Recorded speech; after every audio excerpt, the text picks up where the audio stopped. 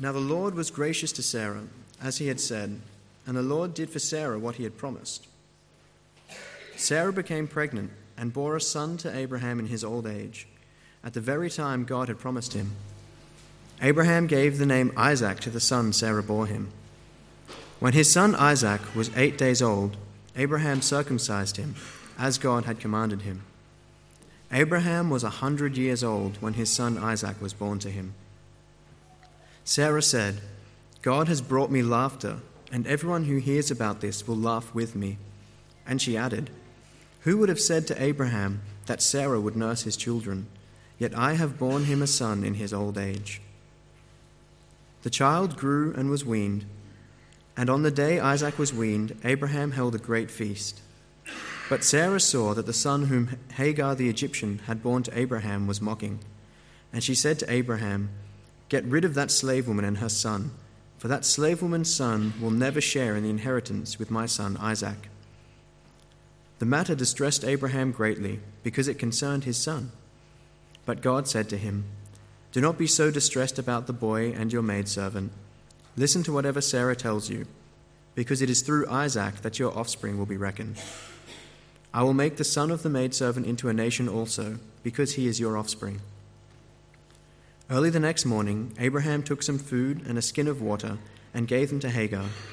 He set them on her shoulders and then sent her off with the boy. She went on her way and wandered in the desert of Beersheba.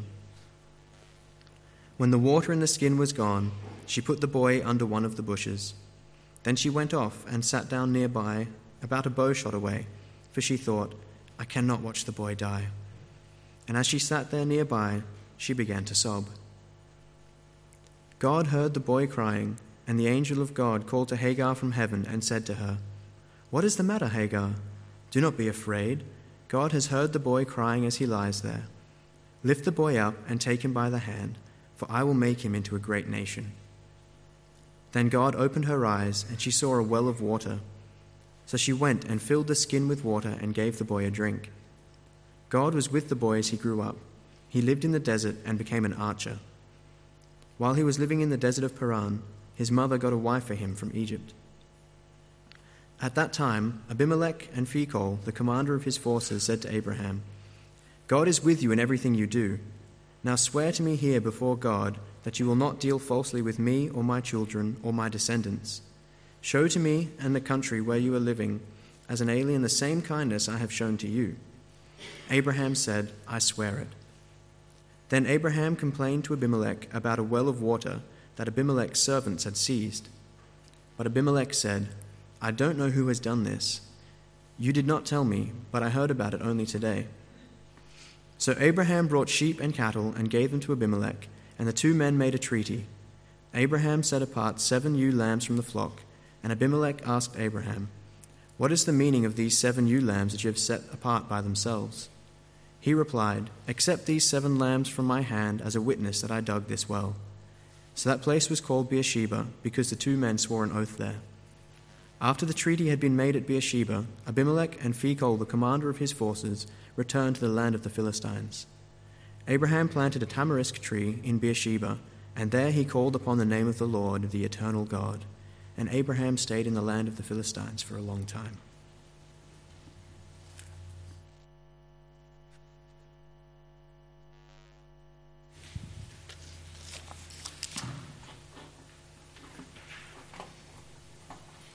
Julian said to me last week that he couldn't cope with the microphone being tilted down.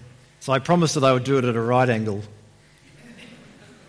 so that it wouldn't distract him.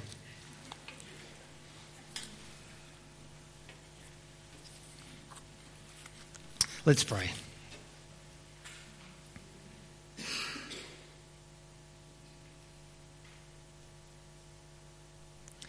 Dear Lord and Heavenly Father, we pray now that as we come to your word, that you would speak to us by your Holy Spirit through your words in the Bible, so that we would know you and love you more.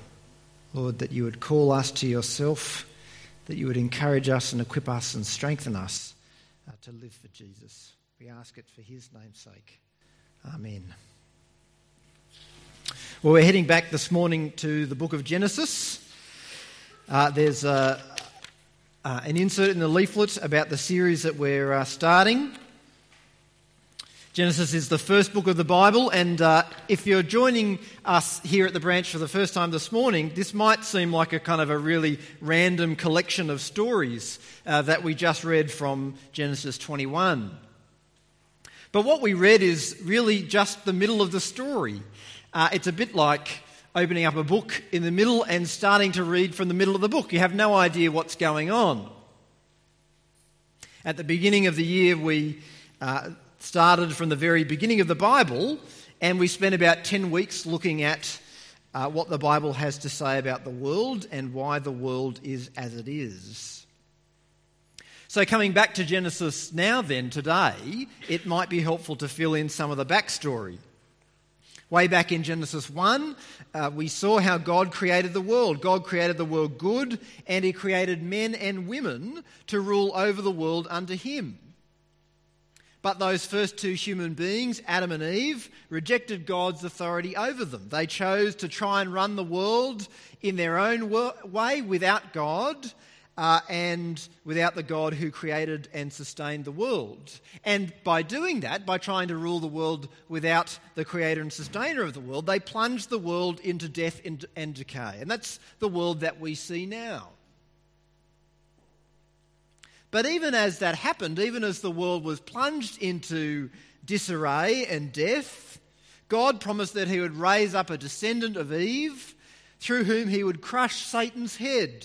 God would end evil and restore the world to its created perfection. Later, God raised up Abraham and promised that it would be from Abraham's descendants that God would fulfill his promise. That God would raise up a man to rescue the world and deliver people from sin and death and judgment. But Abraham and his wife Sarah had been getting old, and they'd been getting older and older, and they still had no child of their own. They still didn't have this child through whom the promised Saviour of the world would come. And now in Genesis 21, that's where we're at. In Genesis 21, that child finally comes. The first phase of God's plan begins to be put into place, and Abraham and Sarah have the child that God had promised to them. And I think that's the most important thing for us to take away from chapter 21, is that God keeps his promise. 4 times in the first few verses, we're reminded that what is happening is exactly what God had promised would happen. So the beginning of verse 1 says, "Now the Lord was gracious to Sarah as he had said." Or the end of verse 1, "The Lord did for Sarah what he had promised." Or verse 2, "Sarah became pregnant and bore a son to Abraham in his old age at the very time God had promised him." Verse 4, "Abraham circumcised him as God commanded." It had been at least 14 years since God first promised to Abraham that he would have a son. And after all that time, I think most of us will begin to doubt whether or not God would really do what he had said he would do. Whether God would really come through on his word. Not only had it been a very long wait, Abraham and Sarah were very, very old. Abraham is 100 and Sarah's not much younger. In fact, their age is a joke. It's utterly ridiculous. Sarah says in verse 6, "God has brought me laughter, and everyone who hears about this will laugh with me. Who would have said to Abraham that Sarah would nurse children? Yet I have borne him a son in his old age." It's ridiculous. But God did it. God finally did what he had promised. Long waits and ridiculous odds are no sign that God won't do what he has said. I think we're inclined to believe that time equals unfaithfulness. That is, if we ask God for something and it takes more than a day for him to answer, we give up hope. We pray for someone to be converted. We pray for a child to return to Jesus. And after a few weeks, a few years, it's hard to go on praying. And I think not just because we get tired of doing it over and over again, but we begin to doubt whether or not God will actually do what we ask. We give up hope. And I think if we're honest, sometimes even the fact that it's taken this long it's been this long since Jesus came the first time, and it's been 2,000 years and he hasn't come again. I think if we're honest, for some of us, sometimes we go, will he ever come again?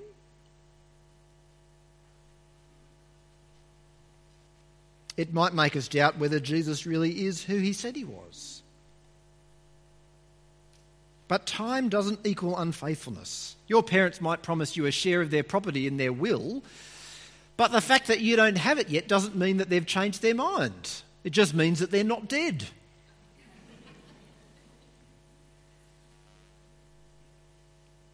In that case, there's a reason, isn't there, why you haven't received what was promised. And I think that the truth is that we struggle to believe that there might be a reason why God hasn't yet given us what he's promised. But Peter tells us in one of his letters in the New Testament, the Lord is not slow in keeping his promises. Some understand slowness. He is patient with you, not wanting anyone to perish, but everyone to come to repentance. Abraham and Sarah waited at least 14 years to do what God had promised, but Isaac still wasn't the ultimate son. It would be 1,000 years at least before the promised Saviour of the world actually came in the person of Jesus Christ, the ultimate descendant of Eve and Abraham, through whom God is putting the world right. But Jesus finally did come, just as God had said. But even still, we're still waiting. We're still waiting for Jesus to return. We're still waiting for Jesus to finally and fully save all those who put their trust in him. We're still waiting for Jesus to finally put an end to everyone and everything that opposes him. But Jesus will do it. We're waiting for God to put an end to our sin. Our own sin, which offends God and offends other people and hurts us. We're waiting for God to put an end to the sin of other people. The sin of other people which hurts and grieves and abuses us and takes advantage of us. The sin which creates injustice and selfishness. The sin which causes people to flee from one side of the world to another, facing almost certain death.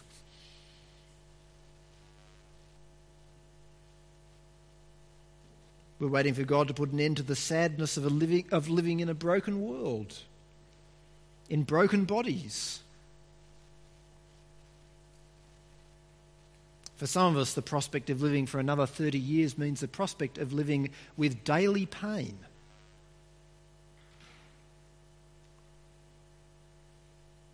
Or another 30 years of living with mental illness.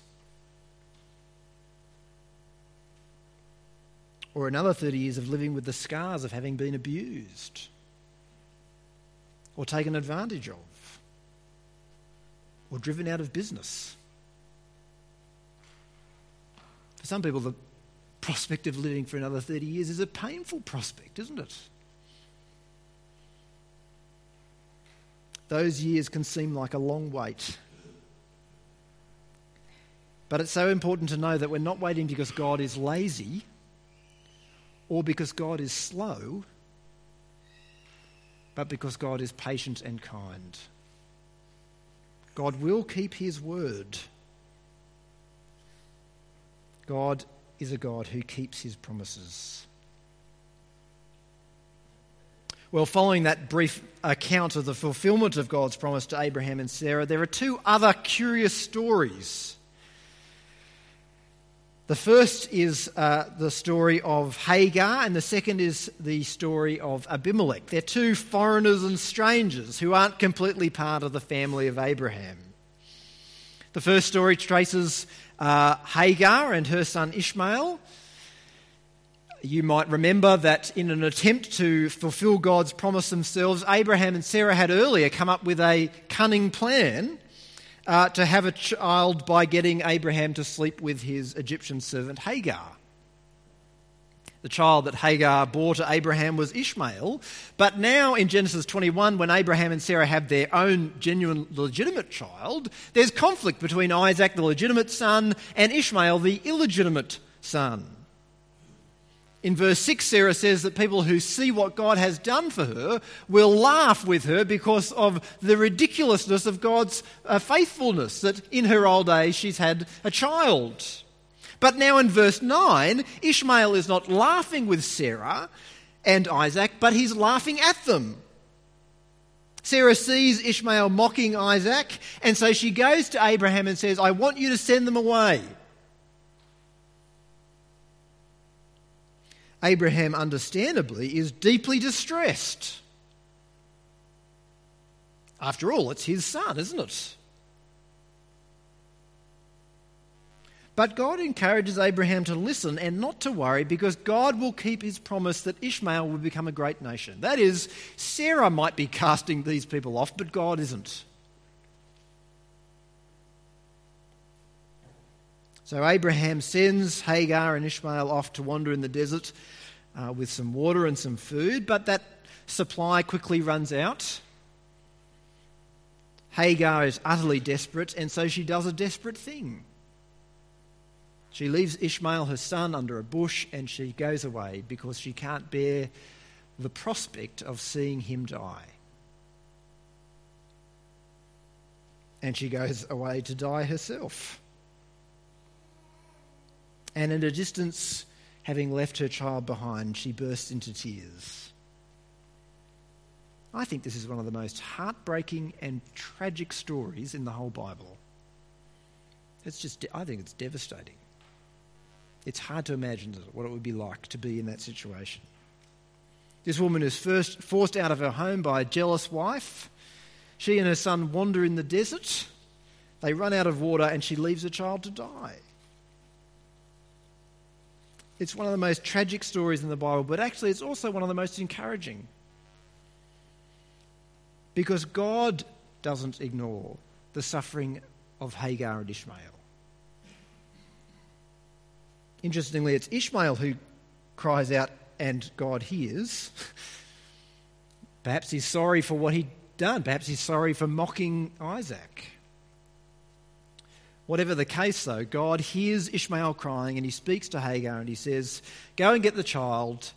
God provides food and water, and God assures her that he'll bless Ishmael and make him into a great nation.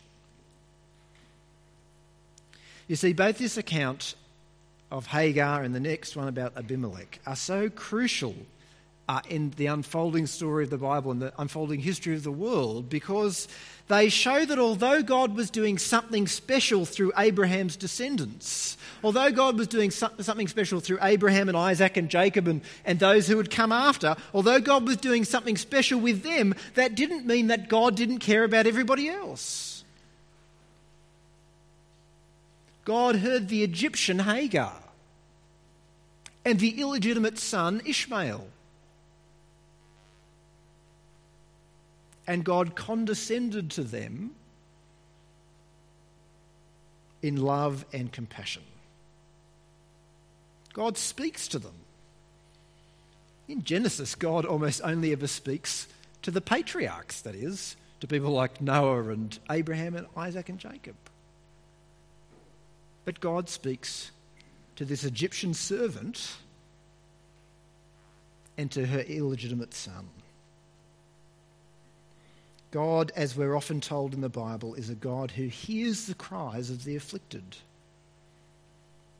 We used to joke in my family that my sister, one of my sisters, you could never say anything about her because she'd always hear. She'd be at the other end of the house and you'd say something about her in a conversation, and the next moment she'd have run from the other end of the house, she'd be standing in the doorway and demanding to know what it was that you were saying. She had great ears. And God is a God who has great ears.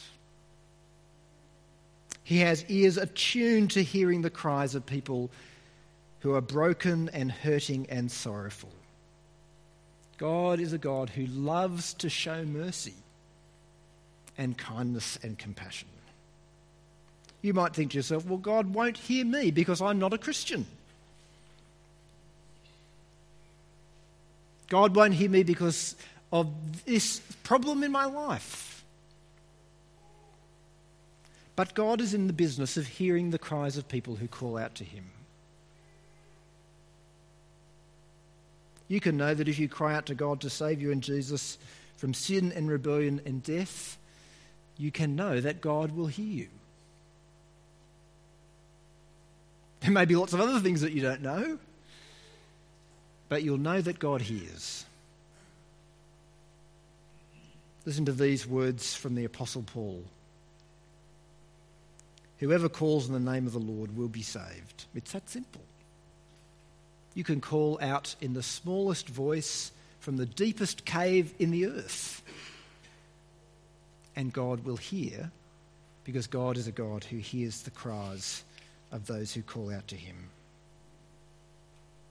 Well, God is a God who keeps his promise to give Abraham a son whose descendant Jesus will finally rescue his people from sin. We've also seen that even though God is doing something through those people, through the line of Isaac and Abraham, that doesn't mean that God has cast everybody else off, but he's a God of great compassion. But the second account about a stranger in Genesis 21 is the account of Abraham's covenant with Abimelech. Now, Abimelech was the king of a local nation, and he's already appeared the chapter before in chapter 20, and it's worth just skipping back to that to read that chapter to get a sense of who Abimelech is. So turn back to Genesis chapter 20.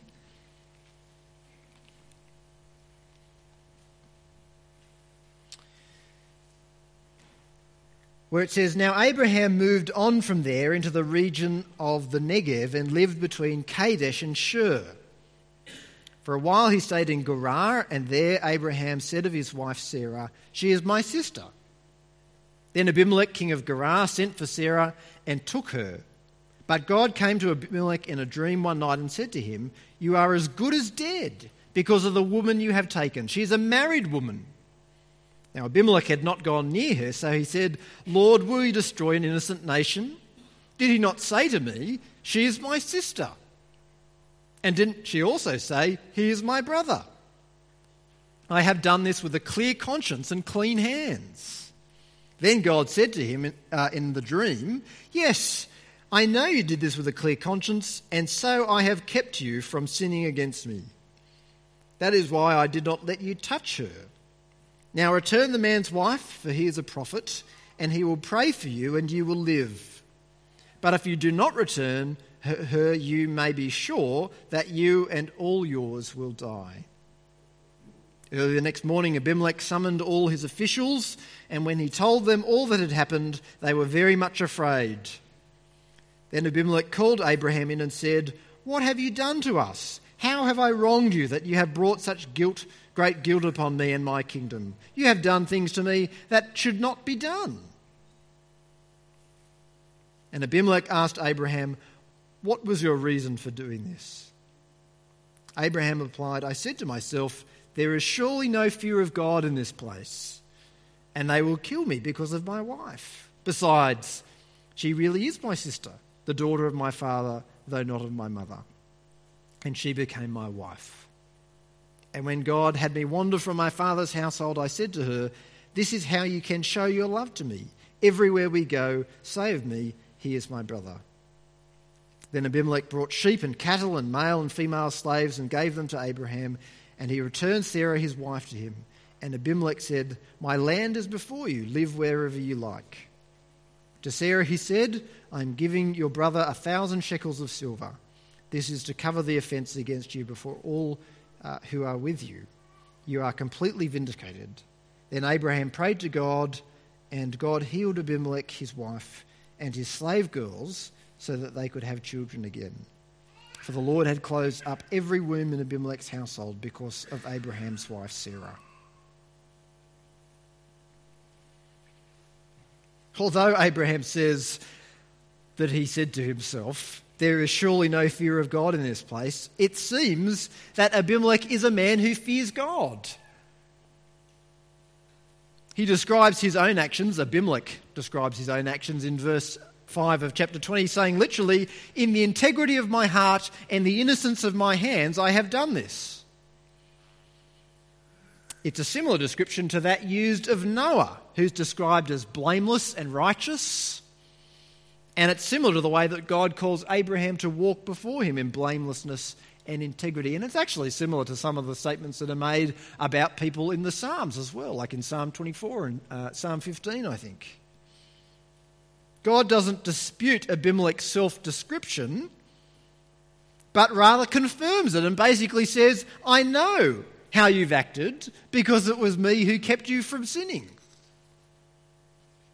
In contrast to Abraham, who shows himself in chapter 20 to be a bit dodgy, Abimelech shows himself to be a man who fears God and who listens to God, and indeed a man who forgives Abraham. But now in chapter 21, Abimelech seeks to bind himself to Abraham. He says in chapter 21, verse 22, God is with you in everything you do. Now swear to me here before God that you will not deal falsely with me or my children or my descendants. Show to me in the country where you are living as an alien the same kindness I have shown you. The two men go on to make a sworn agreement, a covenant. And Abimelech's covenant with Abraham is a working out of what God had said way back in Genesis 12, that whoever blesses Abraham will be blessed, and whoever curses Abraham will be cursed. That is, God has promised to bless the world through Abraham and his descendants, and whoever aligns themselves with what God has promised, with what God is doing through them, whoever aligns themselves with that will be caught up in that promise, in that blessing. So someone will look at Abraham and think, God is blessing the world through Abraham over there. Well, I'm sticking with him. And that's exactly what Abimelech did. He said, God's doing something great through Abraham. I am with that guy.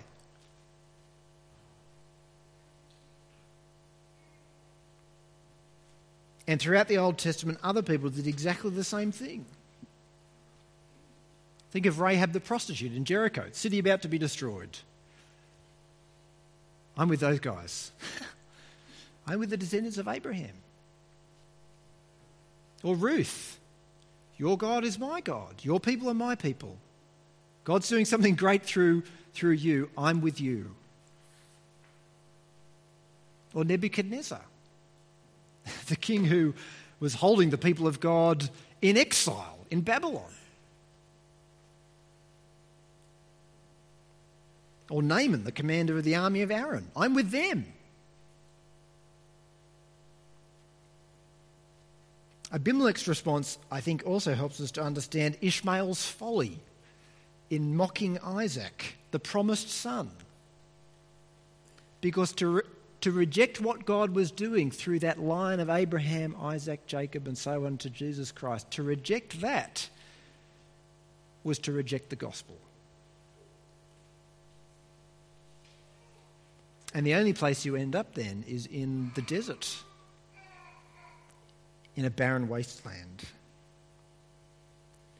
If the account of Hagar and Ishmael shows God's concern for those outside the family of Abraham and Isaac, the account of Abraham's covenant with Abimelech shows the means by which others can share in that great blessing and promise. And in the same way, we share in God's promise to bless the world, not by aligning ourselves first and foremost with Abraham, but with Abraham's descendant, Jesus Christ, the one through whom God has fulfilled his promise to fix the world, to rescue people from sin and bring forgiveness and life. There is no salvation apart from Jesus Christ. Who do you need to know? You need to know Jesus. You need to say, I'm with him. I'm with that guy. God's doing something through him, and I'm there. And who do the people out there need to know? They need to know Jesus too. They need to know God's son, Abraham's son, and Eve's son, through whom God is putting the world right. I walked through the shopping centre in Kings Meadows yesterday, and sometimes I just find it so overwhelming to look at the people there living their ordinary lives and they don't know Christ. They need to know Jesus, because it's through Jesus that God is putting the world right. We're broken people living in a broken world. What a relief it is to know that God is a God who keeps his word. He's a God who keeps his promise to rescue the world after all that we've done in trying to break it. To know that God is a God who hears the cry of the afflicted. And to know that God is a God who rescues those who join themselves to his great Son, Jesus Christ. Let me pray.